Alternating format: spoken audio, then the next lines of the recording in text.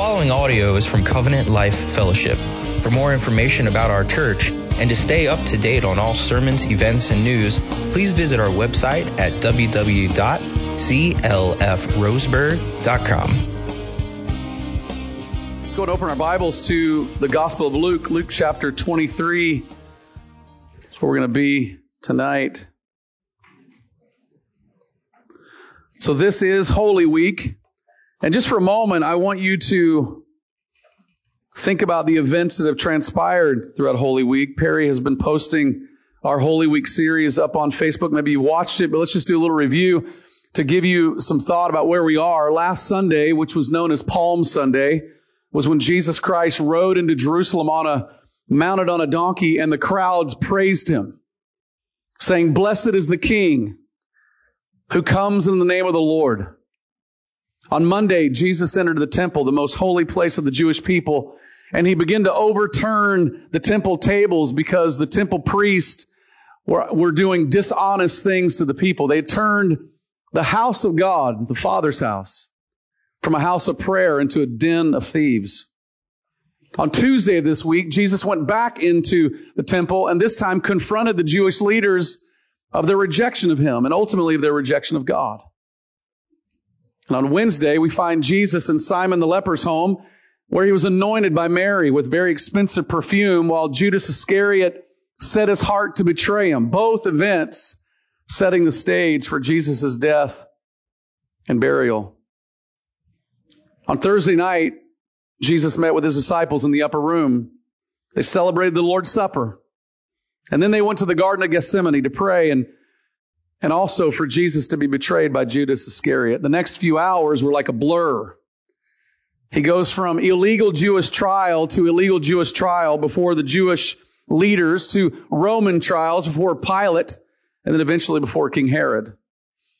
At each spot, he is beaten, he is mocked, and he is whipped with the tools of the trade, which were meant for scourging and lashing a human victim. A leather belt with ends of metal balls was used on his back, and a crown of thorns was mockingly placed upon his head as they yelled, "Hail, King of the Jews." All the while, the Roman soldiers and the Jewish leaders spat on him and sarcastically mocked him. At the end of it all, with the crowds crying, "Crucify him," Pilate begrudgingly sent Jesus Christ off to a cross. That's where we are, mid to late Friday in Jerusalem.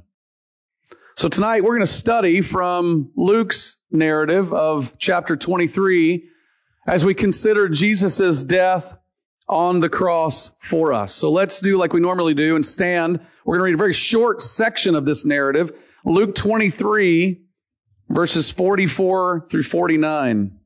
Luke 23, 44 through 49. It'll come up on the screen if you don't have your Bibles, which is fine.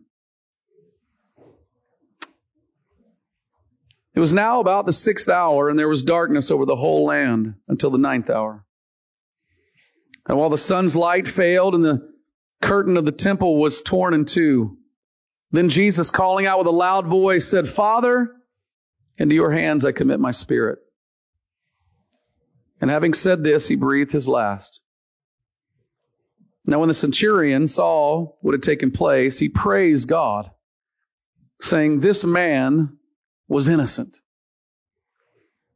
And all the crowds had assembled for this spectacle, when they saw what had taken place, returned home, beating their breast. And all his acquaintances and the women who had gathered, who had followed him from Galilee, stood at a distance, watching these things. Let's pray. Father, as we read the account of Jesus' death, help us for these moments to see ourselves back in first century, just outside of Jerusalem, watching these events take place. And I pray as we end our evening tonight that we would see that Jesus was there for us.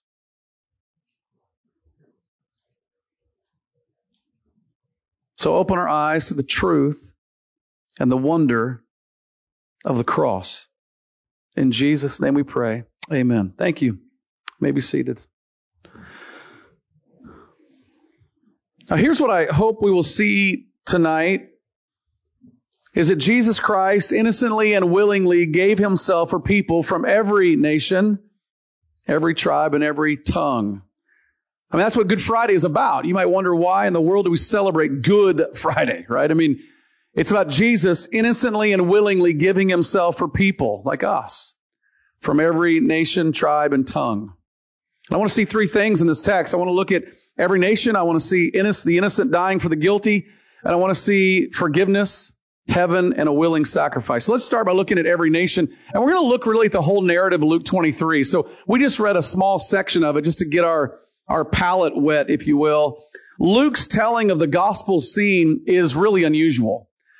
Because what most gospel writers do in things centered around Jerusalem and around the surrounding towns of Israel is they give us distinctly Jewish things. Jewish people, Jewish customs, Jewish practices. But Luke's narrative of the crucifixion scene is most definitely not Jewish. Just notice in your Bibles or notice on the screen what I'm talking about. Notice the list of people that are brought up in this text. Verse 26, you have Simon of Cyrene, who carries the cross for Jesus after he's exhausted. Verse 27, you have a great multitude of people, including mourning people, mourning women, which usually were folks that they hired to mourn at a death. They just followed the victim and cried as they went. Verse 32, we're introduced to two criminals who were being executed alongside Jesus. Verse 36, we're told about Roman soldiers who mocked him, playing dice for his clothes, and who gave him sour wine to drink. And in verses 47 through 50, we're introduced to the Roman soldier, the centurion who oversaw the crucifixion, who believed in him. We're told about Jesus' acquaintances and these women who followed him from Galilee, who stood at a distance and watched everything. And then we're told about Joseph of Arimathea, a member of the ruling council who did not agree with putting Jesus to death. He was a secret disciple, and he asked to take Jesus' body to his own tomb. There are a load of people listed in the text. In a really short span of time. And we have to ask why. Why does Luke do this? Luke was a very detailed writer. He was a physician. He was probably the best historian among the followers of Jesus, who detailed things in very chronological, accurate order. So you have to ask, why would Luke put so much emphasis on the people that are watching this crucifixion scene? And I think the first reason we can deduce is that this reveals to us the reality of Jesus' death. Luke is giving us factual evidence. He's giving us witnesses to show us that Jesus actually died at this particular cross. We've got witnesses that are not just Jewish, but we've got Roman witnesses. We've got ruling class witnesses. We have followers of Jesus who are witnesses, and we have mockers of Jesus who are witnesses. See, some can say that Jesus is unimportant. Some can say that his death did not matter, but here's what people cannot say. They can't say he didn't die. The factual evidence plays a huge part of the story of Jesus. The witnesses revealing all of this. But there's a second reading and reason why I think Luke does this, and it actually plays into the theme of Luke's gospel. Jesus didn't just come to be the Savior and King of the Jewish people. He came to be the Savior and King of all people.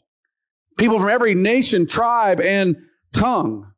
I mean, on Palm Sunday, last Sunday, when Jesus would have rode into Jerusalem riding on that donkey, the Jewish expectation was that this is the way their messianic king would come and establish his brand new kingdom, restoring Israel to prominence.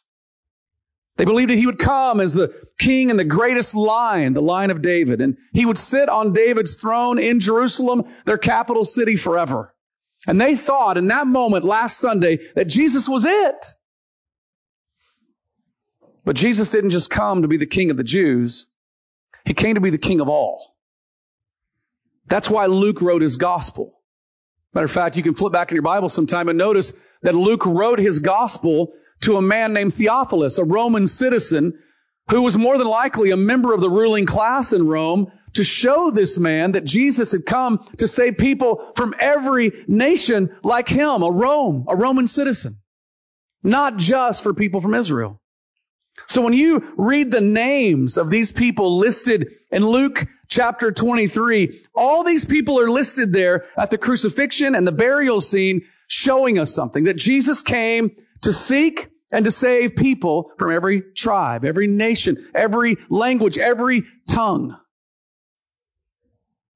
And that means that Jesus' crucifixion is for us.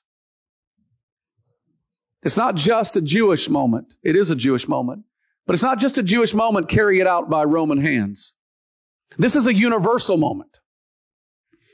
It's a pivotal moment in all of human history where the God of the universe is reaching out to people from every nation all over the world. The reason you and I are here, because the gospel, the good news is that Jesus has come for people from every nation, not just the Jewish people. Innocent bystanders, wailing women, criminals who are destined for the execution chair, members of the social elite can all be recipients of what Jesus' cross provides. Jesus' life and death are for people from every tribe, nation, and tongue. That's what it means for us. But the second thing we have to ask, though, is how? How did Jesus save us from every nation, tribe, and tongue? And how did He become the King of all nations? Well, that's our second point I want to look at tonight, which is the innocent for the guilty.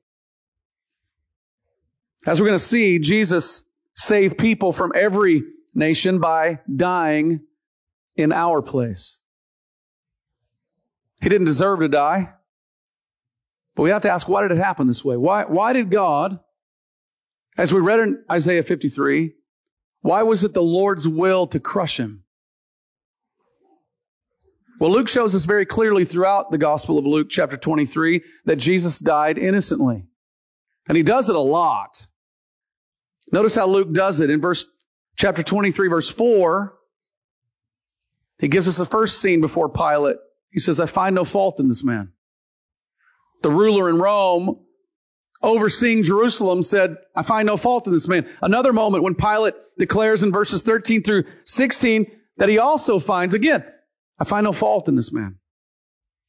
Verse 22, a third time, Pilate says, why? What evil has he done? I have found no guilt deserving of death. Luke is making a statement to us.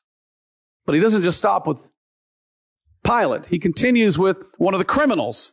Verses 40 and 41, in this interaction with the criminals, one of the criminals recognizes that Jesus had done nothing wrong. And then you'll see the Roman centurion's response in verse 47. He praised God, saying, certainly this man was innocent. See, throughout the Gospel of Luke, the narrative of Jesus' trial, crucifixion, and burial, there is a very clear declaration that Luke is trying to get across to us. Jesus was innocent. He didn't deserve to die. He was not the guilty party. He should not go to the cross, but it was the will of the Lord to crush Him. So we have to ask, who's the guilty? If He's not the innocent, who is the guilty? And to understand that, we've got to go all the way back to the beginning of time when God made Adam and Eve disobeyed God in that garden. And because they sinned, God said that they must die. Because the wages of sin is death. What Adam and Eve earned for us as our very first parents and first representatives before God was death because they sinned. And in Adam, we all sinned. But God showed Adam and Eve and us something amazing. Showed us grace. Showed us mercy. By revealing right at the Garden of Eden that death didn't have to be paid by the rebel or the sinner. As soon as God confronted Adam and Eve about their sin, He clothed them with the skin of an animal as a payment for their sin. God covered their sin with the death of an innocent sacrifice. And that became the basis, if you will, for what we see as the innocent dying for the guilty. And throughout Israel's history, God gave them what was called the sacrificial system, where one time a year the high priest would offer up an innocent lamb to die for the sins of the people. The innocent would die for the guilty. But the point was still to be made. Death must be paid by someone to satisfy the law and the justice and the holiness and the righteousness of Almighty God. But God in His love and His mercy and His grace allowed for a substitute to die in the place of the sinner. The problem with Israel's sacrificial system was it was done every year. It was an annual reminder that they were still in their sins. Every year they were confronted with this fact. They're still in rebellion against God, and they're in need of a sacrifice to be done over and over and over again. And that sacrificial system was to point to a day when there would be a final sacrifice who would pay the penalty once for all time. So when Jesus comes on the scene, some called Him the Lamb of God, who takes away the sin of the world. Jesus Christ had come to be the innocent sacrifice for us, the guilty. And He came to die in our place to be crowned as our King. Greg Gilbert put it like this: God declares Jesus to be triply crowned, with the crown of heaven as God's Son, the crown of Israel as the long-awaited King, and the crown of thorns as a suffering servant who would save His people by dying for them in their place. So what's going on in Luke chapter 23 is Luke is showing us powerfully that Jesus Christ died innocently for the guilty. That's how Jesus is the Savior King for all nations, the innocent dying for us, the guilty. But that leads us to our last point of the night, which is forgiveness, willingness, or heaven, and a willing sacrifice. We're going to see how Jesus did this, the innocent dying for the guilty. Why did Jesus Christ set up a kingdom like this and become the king by dying on a cross, the innocent dying for the guilty? Why not come in military power? That'd be the way that Rome would do it. Why not just forcing us to bow down and worship Him? Why did He come like this? Well, Luke gives us 3 statements by Jesus on the cross that reveal to us why. And each of them show us forgiveness, heaven, and a willing sacrifice. You know, most crucified victims were pinned to a cross by 3 nails. We could say these 3 statements of Jesus were the 3 nails that held Jesus to the cross. We all know, being the Son of God, He could have taken those nails and pulled Himself right off the cross pretty easily. He could have called down 10,000 legions of angels to come to assist Him, but He didn't. These are the statements of why. These are the statements that held Him to the cross. These are the statements that reveal why the innocent was willing to die for the guilty. Notice verse 34, He said, Jesus asked God, Father, forgive them, for they know not what they do. You're aware, right? Forgiveness is only needed for guilt. And these folks were guilty. They'd sent Jesus to the cross as an innocent man. But when you read Luke 23 and you hear, Father, forgive them, you should see the them as just an example of you. A rebel. If you and I were in that crowd, we'd be screaming right alongside them. Crucify Him. Just like in Adam and Eve's case, when they represented us, these people represent us.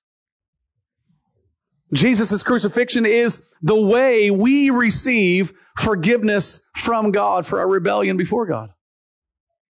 The Bible makes it clear that without the shedding of blood, there is no forgiveness of sin. Jesus died on that cross so that it would be possible for God to forgive our sins forever. God made a way through Jesus' death that our sins no longer have to be counted against us anymore in our relationship with God.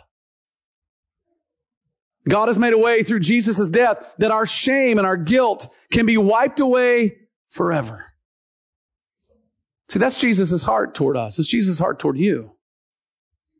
Father, forgive them, Forgive that one. Forgive Dave. Forgive Robert. Forgive Jill. Forgive these folks. Forgive them. They don't know what they're doing. Jesus' death is for our forgiveness. That's the first nail that held Jesus to the cross, that we might receive forgiveness of sin. But notice the second statement found in verse 43. Jesus said to the thief who believed in him, "Truly I say to you, today you will be with me in paradise." This thief had come to a conclusion. The conclusion was Jesus was innocent and this man was deserving of death. And he came to the conclusion Jesus was innocent, dying for the guilty. He was dying for him. And he saw himself as the guilty party who deserved to die. But Jesus didn't deserve to die. But what's Jesus' promise to this man? Today you'll be with me in paradise. You'll be with me in heaven. You'll have eternal life. Today, the moment you breathe your last, only those who were forgiven by God, made right with God, can get into God's eternal home. And Jesus is saying that his death and the thief's belief brought the thief into eternal life. See, the way to eternal life, to life with God forever, is through this old wooden cross that we talk about every Sunday. The only way to paradise is through Jesus, the innocent dying for the guilty. See, many will say that all roads lead to God, but the truth is there's only one road that leads to a pleasant encounter with him. And his name is Jesus.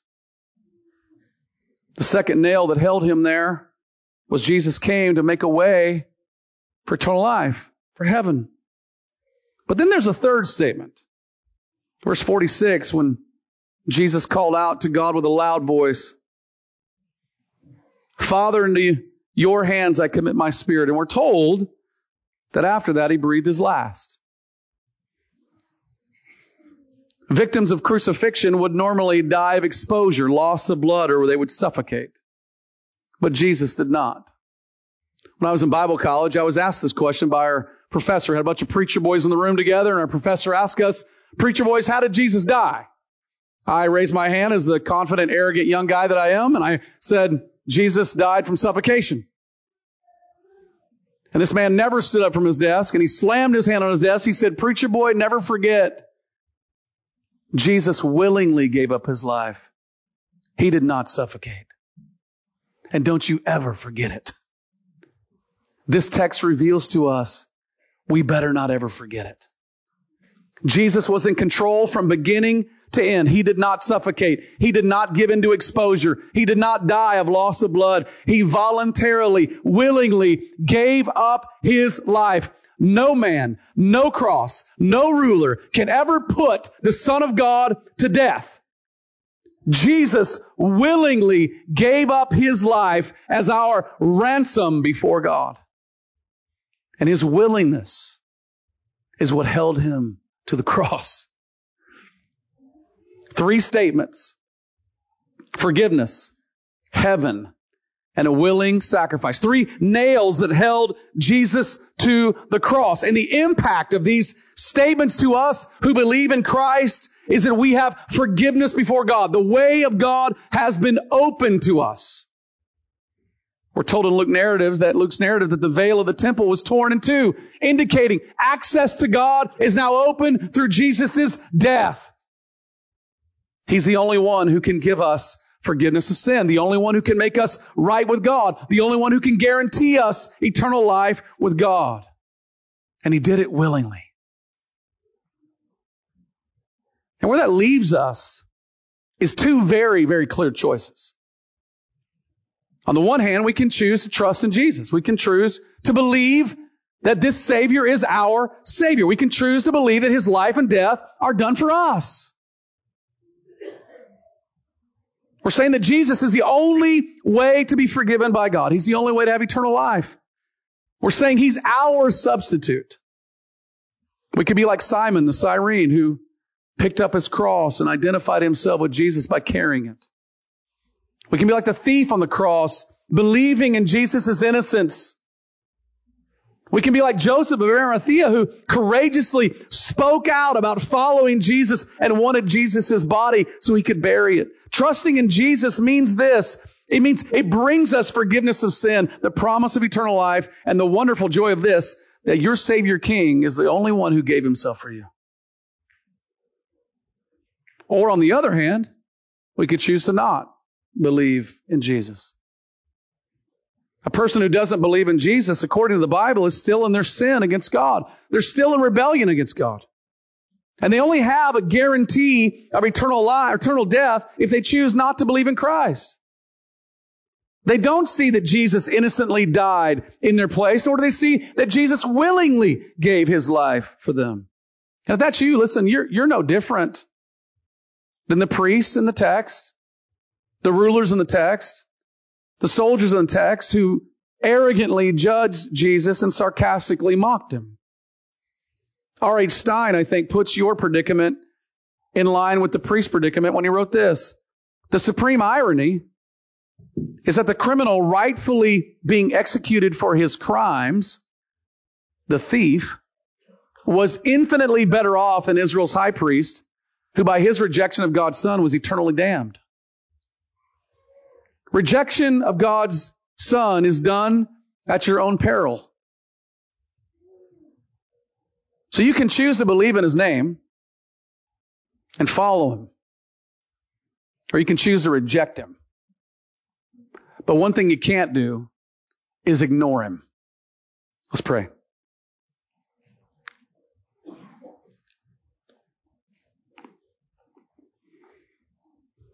And as we're praying tonight, listen, if you tonight you say, man, I want to put my trust in Jesus, meet one of us afterward. We'd love to talk with you about that.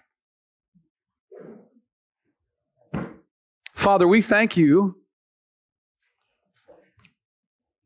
that in your perfect justice and your perfect holiness, that you sent Jesus to die in our place. The innocent for the guilty, so that your justice would be fully satisfied. And we thank you that what it reveals to us is the grace of God on display. The mercy of God toward us, sinners. And that all who put their faith in Christ have forgiveness of sin. We have a relationship with God. And we have eternal life. Father, thank you.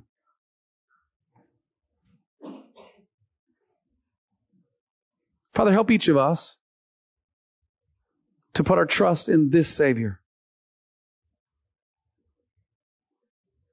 That our hope of eternal life would not be found in our good works or our good abilities or our hard work, but our hope would be found in a Savior, Jesus, who lived perfectly in our place, who died to satisfy the law and the justice and the holiness of God, so that we might be made right with you. And we pray this in Jesus' name. Amen. This sermon has been proudly given in response to cherishing the gospel of Jesus Christ. Be sure to check out our YouTube channel and subscribe to watch all our sermons online. For more information about Covenant Life Fellowship, visit us on the web at www.clfroseburg.com.